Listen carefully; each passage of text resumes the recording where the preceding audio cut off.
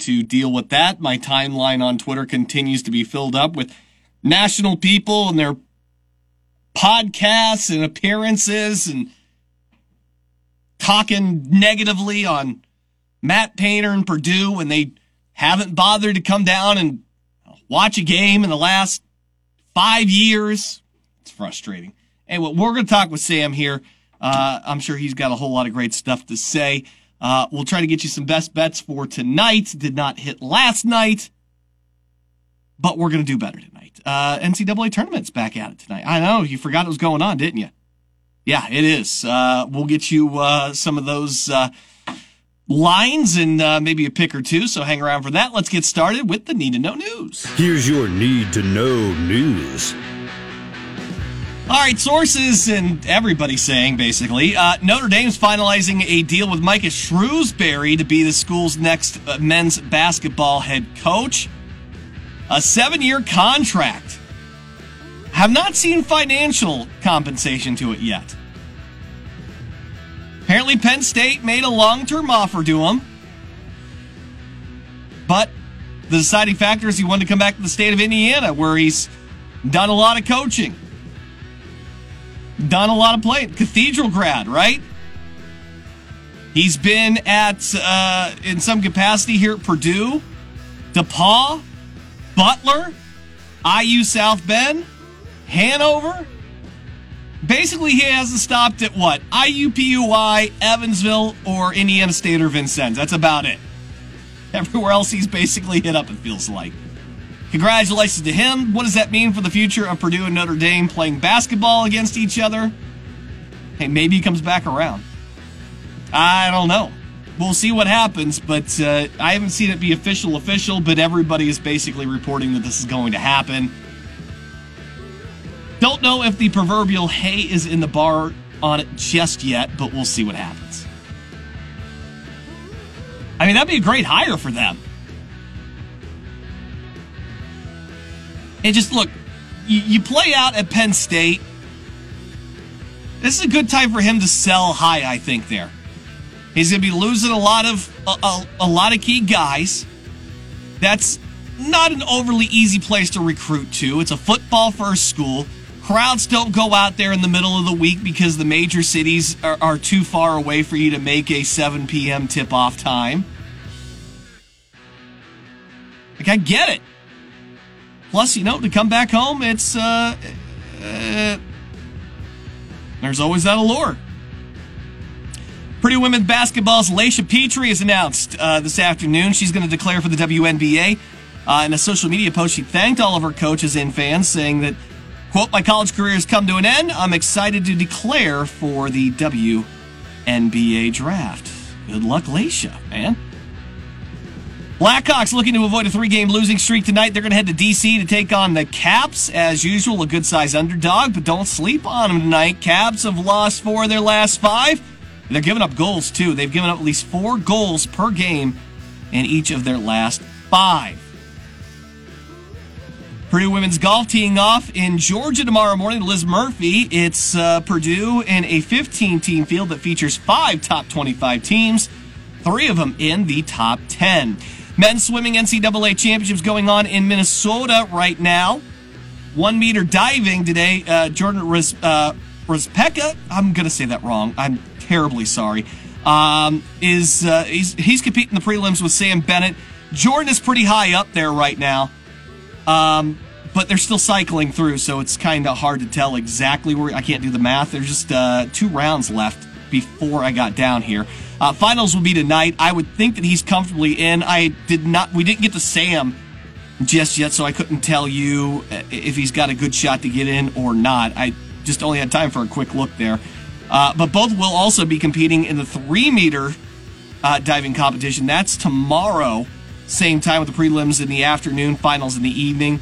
And then Jordan Saturday will compete in platform diving.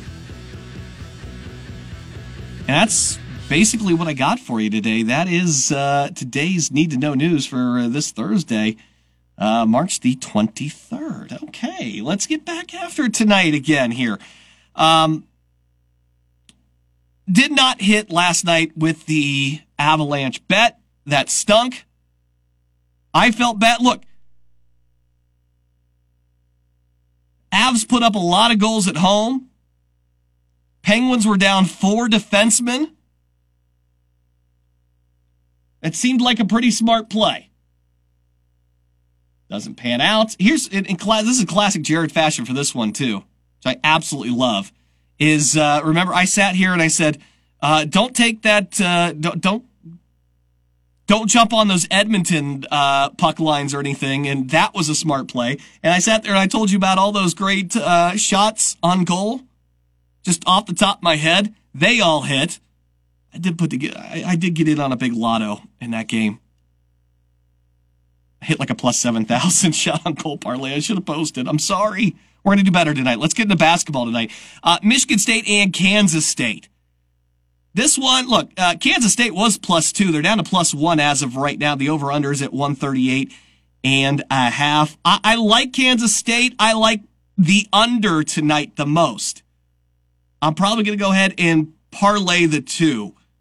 See if I can't hit myself something a little nice here tonight. Spartans have slowed it down in the postseason, averaging just 70 points per game in 2 NCAA tournament games. They are struggling, just 58 points against Ohio State in the Big Ten tournament. They've cashed the under in 3 straight in the postseason. Michigan State went for 80 or more points in each of their final 4 regular season games, while allowing 78 or more in 3 of the final 5 outings. That tells me that Tom says we got to stop running up and down the court because we're not winning those games. And that's exactly what they've gone on to do here. Now, K-State's averaging 76 points per game in their 2 tournament games. So they're staying right on par. A lot of these teams are shooting poorly. There's a lot of complaint. Mark Few's out here yesterday complaining about the ball as well. Another thing to keep in mind here, too, is I was reading Gene Steratore. Think about him what you want. But he did make the remark that he felt that officiating crews tend to let more go on the second weekend than they do in the first weekend. And there's a little bit of data that backs that up for us. Because when you're letting that stuff go, the scoring goes down. You're not getting the and ones. You're not stopping the clock for foul shots in general. I'll tell you, since 2005, underdogs are 110, 87, and 7 against the spread in the Sweet 16 and the Elite 8. They are the 2 most and only profitable rounds for underdogs since 2005. So I'm trying to ride some trends here. Now, again, a lot's been made. We told you first half unders, and those were great this year. But unders in general have been pretty darn good in the NCAA tournament. I could not find the official stat on that. But I know they've been good. A lot of that has to do people complaining about that ball. And we've talked about the poor 3-point shooting from a lot of these higher seeded teams that got upset week 1. Madison Square Garden's another place that's going to lend itself to the unders. Since 2007, NCAA unders, 187, 135, and 6. That's hitting at a 57% rate at MSG. So you're making 11% return on investment. $100 a game, you'd be up $3,800 since 2007.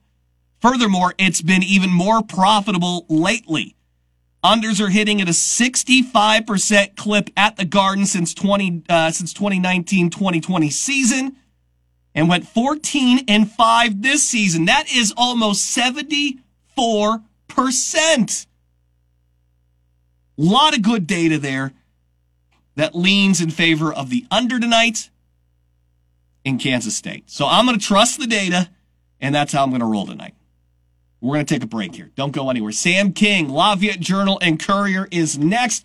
Stick around for him. We're coming right back on the Hammer Down Show on 101.7 The Hammer and 101.7. Welcome back. This is the Hammer Down Show on 101.7 The Hammer. 101.7thehammer.com. Make sure you follow it on our new Twitter account. It's at The Hammer Sports. It's simple. Give us a follow. The old one has it's gone. I wish we had it back. Elon's no help, but help us out here. Give us a follow there, all right? All right, let's go over to the Hammerhead Hotline. We're going to bring on our good friend Sam King, Lafayette Journal and Courier. He is back with us. There's always so much to discuss with him. And Sam, glad to have you on board here. I know you would rather be out at in New York, Madison Square Garden here, covering the Boilers, but unfortunately it comes to an end on Friday to Fairleigh Dickinson. We've gone through a lot of that stuff already this week, but kind of in the aftermath of that game, tell me what your experience was like in the immediate aftermath, seeing the players. Just kind of walk me through what that Friday night was like in Columbus from your perspective.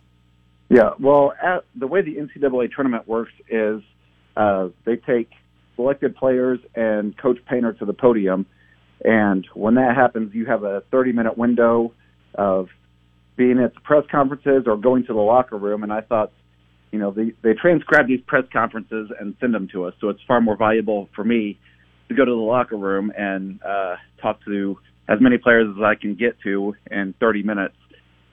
Everybody's seen the whiteboard now, but that was the thing that stood out as soon as you walked in there, that was front and center with a hole up through it, and I think that pretty much told the story of what you were going to experience. The people who were in there, which was every player except Fletcher Lawyer and Zach Edey, who had gone to the press conference, was available. Some of them said some things, some didn't. Some of them it was hard to get things out of. The first guy I approached was Brandon Newman because he's a guy that late in the season kind of got some run, and he's an older guy, and he put some perspective on it. Kind of, this happened, and we've got to suck it up, and they're fully aware that this is going to follow this team going into next season, which you kind of thought when you looked at the makeup of this roster. Next year was the year that you really thought was going to be what this season was. And I think these guys coming back now are just saying, hey, this is motivation. It's going to follow us. It's going to be something that's talked about all year next year. Is remember, the Boilermakers won the Big Ten championship, won the Big Ten tournament, and bowed out to a 16 seed. So now it's how does this make you better? And, obviously the mood wasn't great, but a lot of the guys did say, when you prodded them, a lot of them didn't want to talk about next year. It was more about, man, we just let a 16 seed that really shouldn't even have been in the NCAA tournament beat us and kind of make us the laughingstock of college basketball.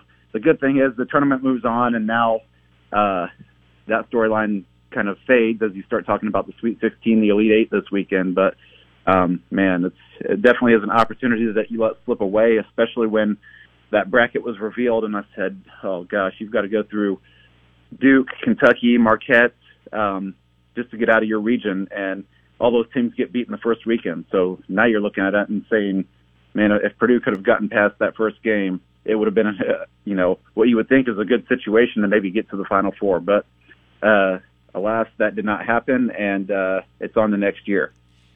What do you make of the shooting woes, Sam? Because it wasn't just one guy. I thought maybe, Fletcher had the leg issue. I know pregame some people had said that Braden was dealing with a finger issue on his shooting hand.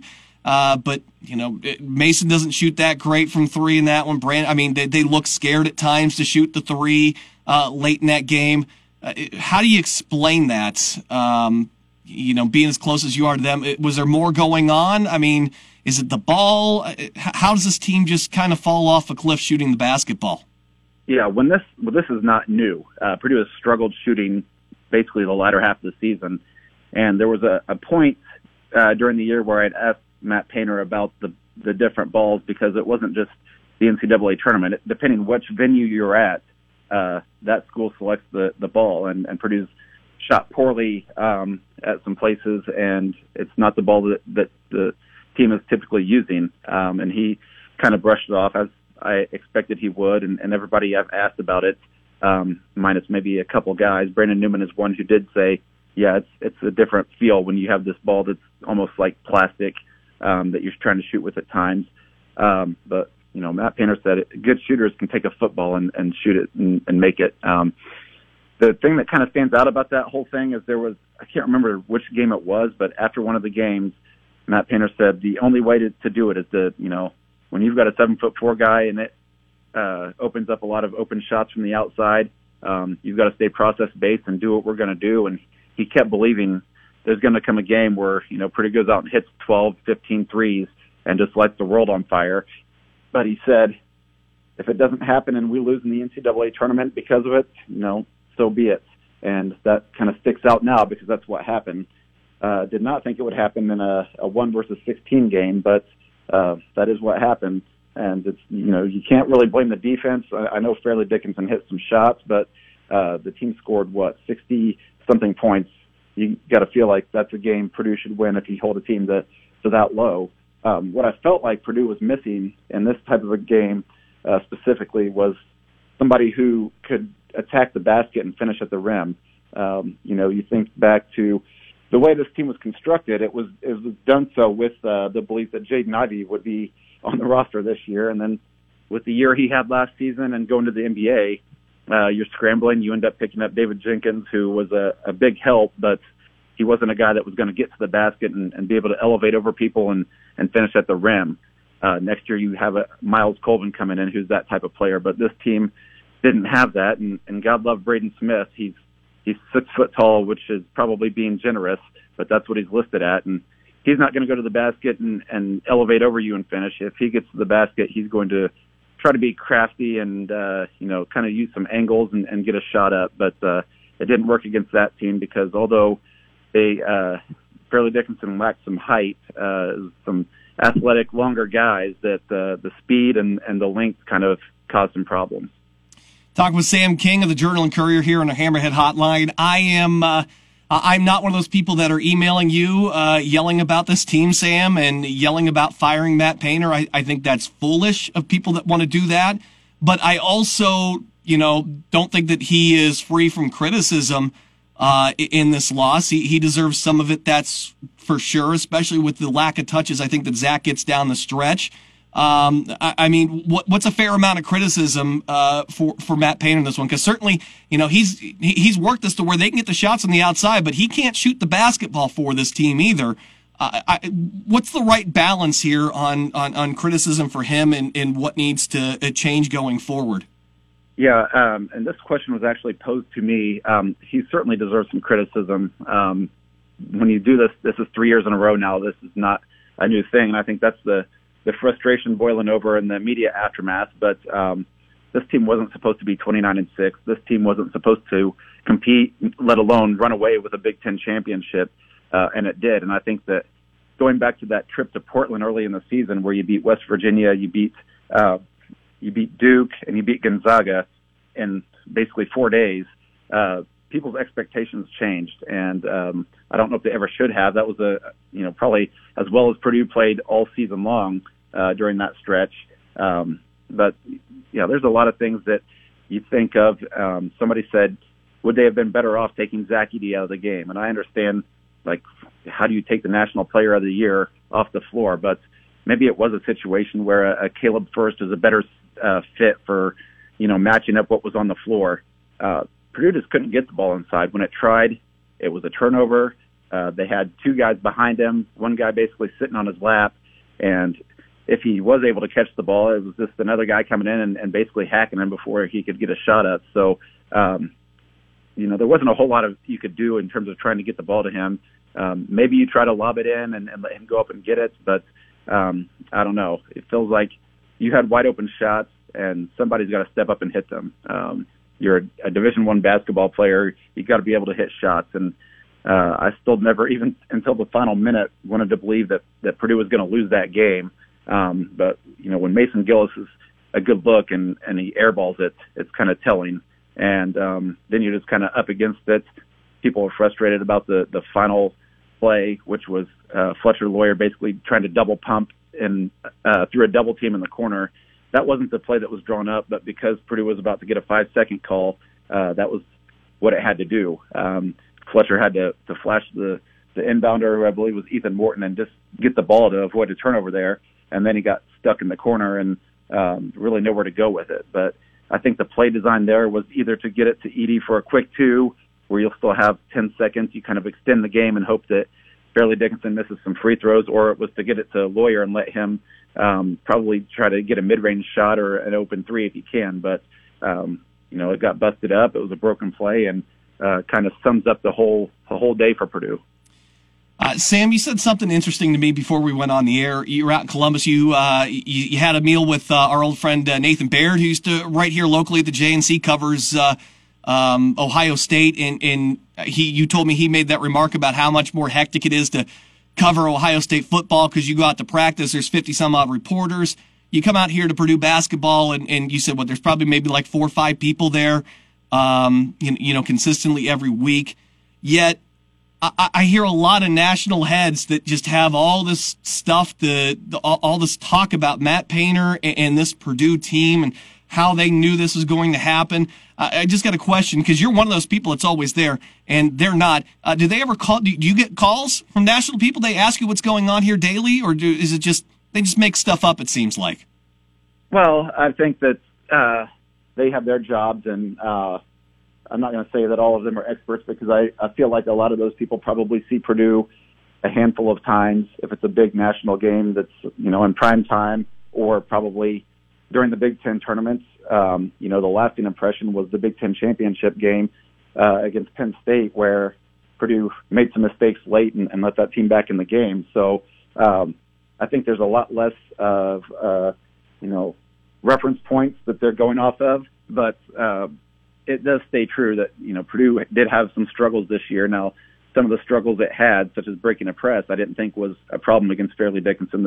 The number one problem against Fairleigh Dickinson was Purdue didn't make shots, and, they had quite the quick guard in number 2, and just couldn't stop him from kind of getting where he wanted to on the floor. So I think you rectify that a little bit next year when, I referenced Miles Colvin, if he's not redshirting, which I don't know if he will be or not, but I wouldn't expect him to be based on, the highlights I've seen of him and what he's able to do. And then you get Cam Heide, who's another guy redshirted this year, but man, he's a highlight reel. If you ever go to pregame warm-ups and watch him put on a dunk show, it's fun to watch. I think those are the kind of guys that you probably need to match up with a team like a Fairleigh Dickinson, like a St. Peter's last year, that maybe was missing this season. Who's going to be the better dunker next year? Is it going to be Colvin, or is it going to be Cam Heide? I'm going to want to try to sneak into some practices when they're trying to find out, that's for sure, because Rosie put up his highlight reel from the season, and I'm just like, my jaw hits the floor. I'm like, this kid, he looks absolutely unreal. I'm excited to get him here. Before we let you go, Sam, let's talk a little bit about football, because I know you've been out to at least to practice here. They just got started on Tuesday, and I know you're going to be back out there again today. But what's been your early impressions so far with Purdue football?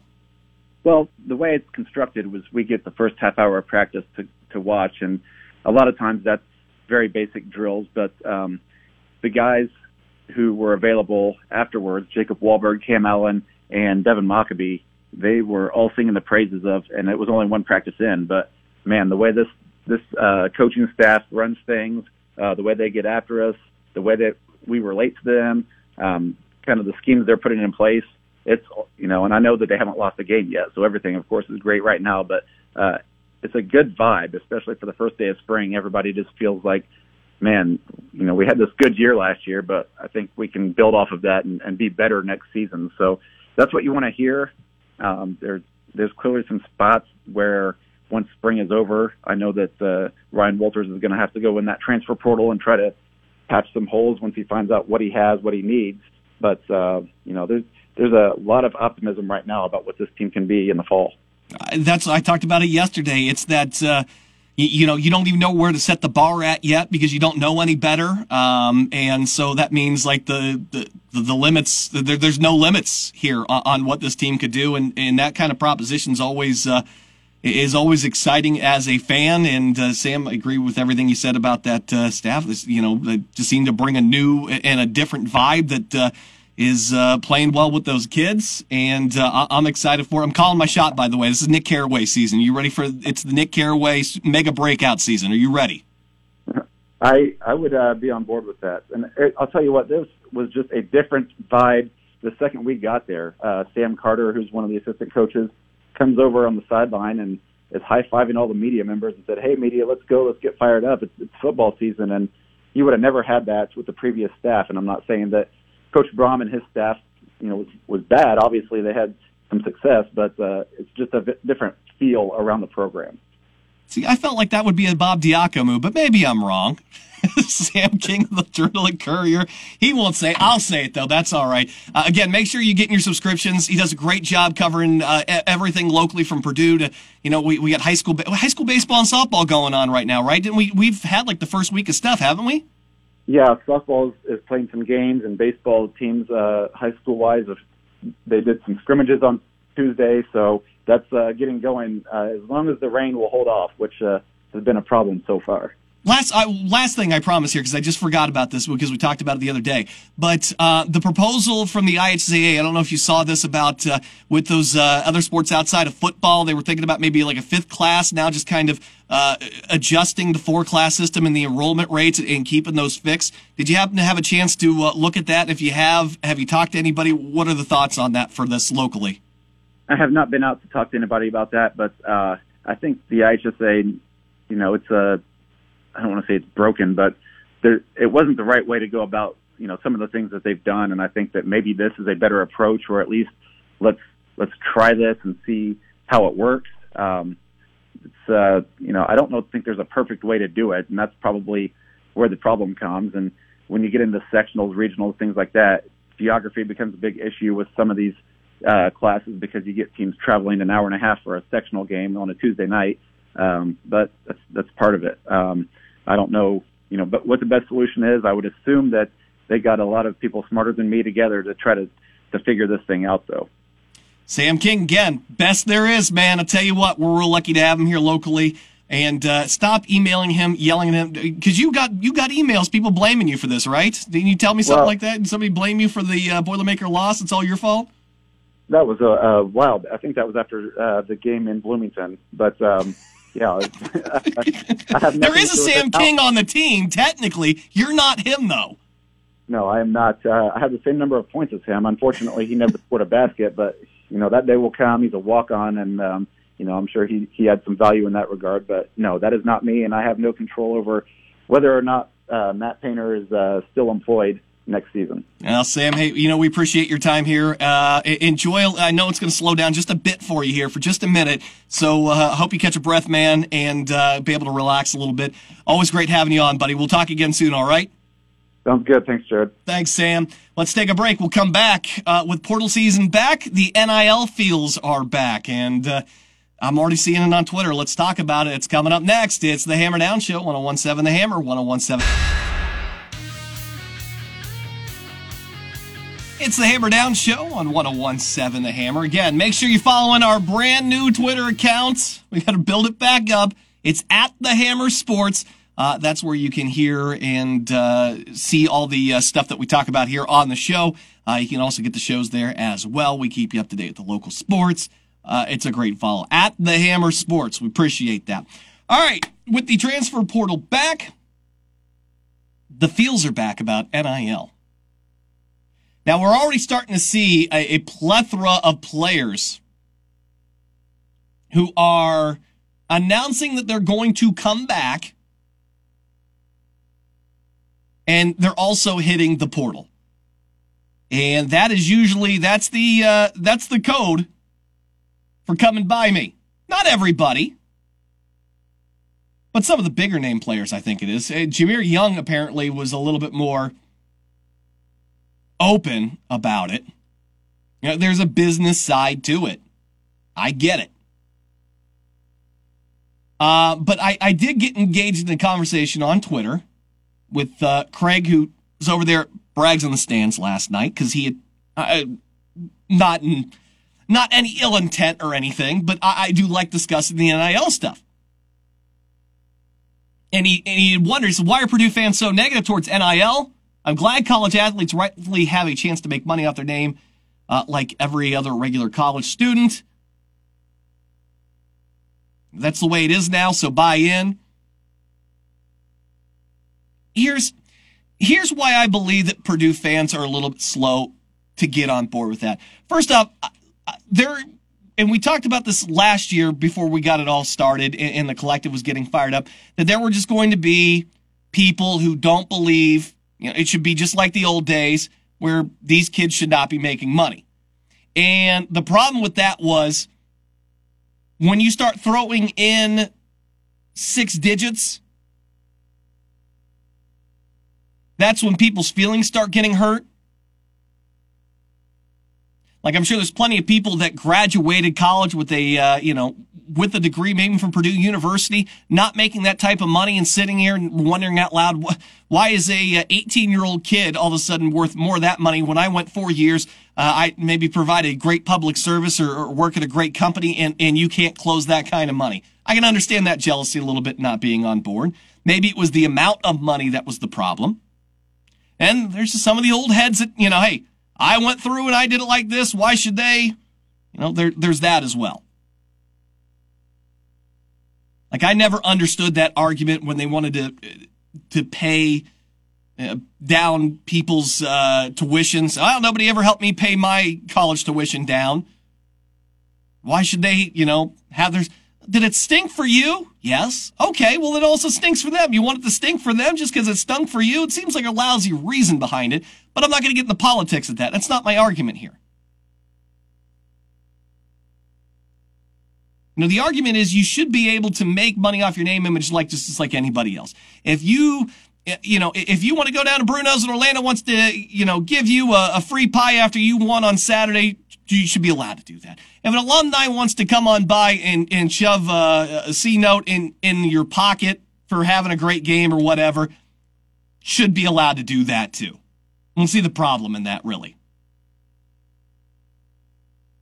If the local car dealer wants you to come out and shoot an ad, they want to pay you for it, should be allowed to do it. Give you a lease for it, should be allowed to do that. Sure. Any other student can do that kind of stuff. Now, it's a lot harder for them to do it because they don't play sports. They have the ability to go out there. They don't have their money scrutinized. It's even worse if you're an international student because you can't make that money.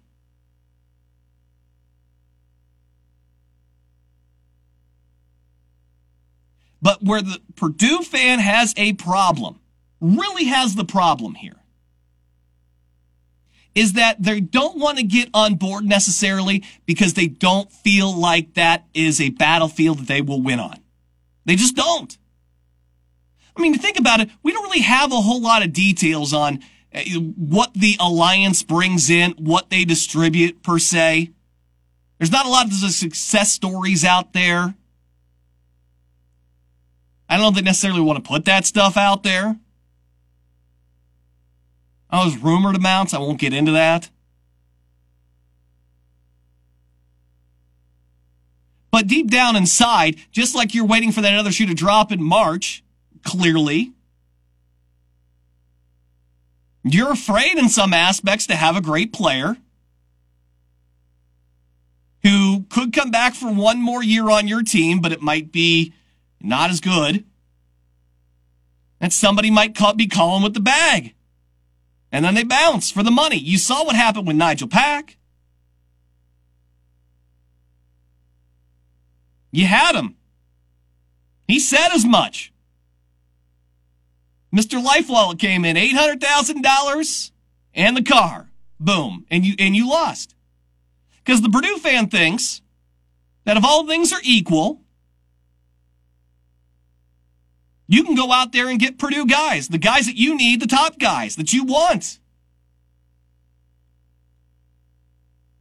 But because you add in an element that you can't control and that you don't think you're dominant in, you don't want to get involved with that. I mean, that's where I think it comes from. If I say Alabama, you already think to yourself, hey, they want to go out there and buy somebody. There's people around there. They'll get the money and they'll go buy somebody. You have that confidence in the SEC, don't you? But you don't think that way about Purdue. Now, maybe the Alliance has that kind of money to be able to go out there and do that. Maybe they will get to that point. Maybe the market will shift and we won't be talking about such high dollar deals and, it'll be a little bit more of a level playing field. But until that day comes, I think Purdue fans would just be reluctant to really embrace the NIL stuff from that aspect. I don't think the average Purdue fan has any problem when these guys get a free apartment because they are, sponsored by this real estate company. That aspect of it's when it's the recruitment tool that it's not supposed to be, that it clearly is in a lot of these places. It's been for years before NIL was, legal stuff. The duffel bag's full of cash. We didn't get to play in that on that playground to begin with. That's really, if there's any kind of resentment of the NIL, I don't think it's players. I certainly don't. That's the system that is set up. I'm not going to hate the player. I'm going to hate the game. 19 years old, and I get here and they say, hey, guess what? Got a large check for you here. I say, yeah, sure, okay. Now I'm between a couple of schools, and one decides to pony up a fancy car and 6 figures. Okay, that makes the decision a little bit easier. But that's the situation that Purdue fans are ultimately worried about because they don't think they're going to come out on top in that game. They haven't in the past. And there's not a ton of evidence out there that's going to suggest that you are in the future. Now, what does that mean for losing anybody this year? I don't know. I just don't. It's probably a little too early to tell on that. But I thought that was, it was an interesting question, and that was my thought on it. I just don't think that Purdue fans think that they can win in that. And somebody pointed out to me, there's plenty of, Purdue alums with the money, CEOs of companies and stuff. You got to get them to donate. You got to get the average fan to donate into this stuff. And they have to replenish this every year. On top of doing things like, John Purdue Club. It's not easy. It's not a bottomless pit. And my thoughts on, what collectives are aside, it's, you've heard me, we've had Brian Newbert on. It's not sustainable at the rate that it is for just about everybody in the country. It's just not. But yeah, your history as a Purdue fan tells you that outspending somebody for someone or anything has never been Purdue's forte. That's why they're slow to it. All right, we're going to take our final break. Come back. We will wrap up the Hammer Down Show next on 101.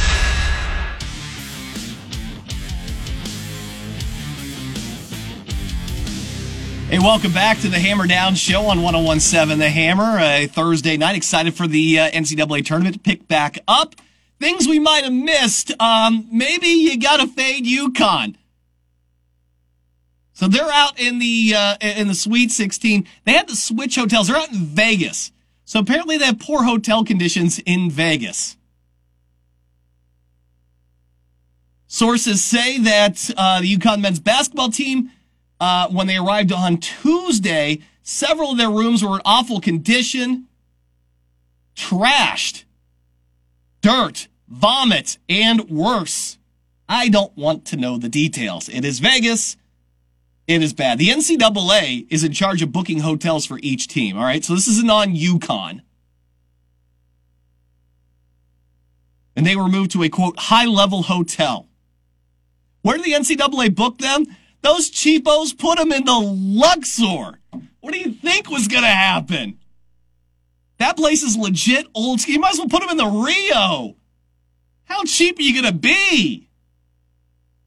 Put them in someplace nicer. They're in the Sweet 16. It's a basketball team, too. I mean, like, the players bunk up, right? 2 in a room? How many rooms do you really need? Oh, being so cheap. I mean, come on. We've all been to Vegas, right? Or most of us have been to Vegas. We know. But at the same time, come on, man. We could have done something we could have made sure these rooms are nice for them and everything, too. Like, how in the world? You figure the NCAA would have, like, a whole hospitality thing that would have this all taken care of, but at least they remedied it really quickly. I will give them that. But any kind of disruption to the schedule, it puts my little antennas up here. I'm not saying I'm fading UConn. I'm just saying it's on the radar now. That's going to do it for us here on the Hammer Down Show. I want to thank Sam King for being on, as always. Does such a great job, man. We'll repost the show. Find us on Facebook, our new Twitter account. We are at The Hammer Sports. Give the new account a follow. That's at The Hammer Sports. Make sure you're following us on Twitter. We're also on Spotify, Apple, Google Podcasts, Audible, all that great stuff. So give us a follow, and we post up the episodes daily so you don't miss anything. All right, we're back again tomorrow at 3 o'clock Friday. We'll take a look at the weekend. It'll be a busy one with the NCAA tournament and Purdue football back at it again. More media out there. I believe Sam says they get to talk to Hudson Card today, so we'll see what he has to say and more. It'll be a fun Friday here. 3 o'clock on the Hammer Down Show on 101.7 Hammer, 101.7thehammer.com.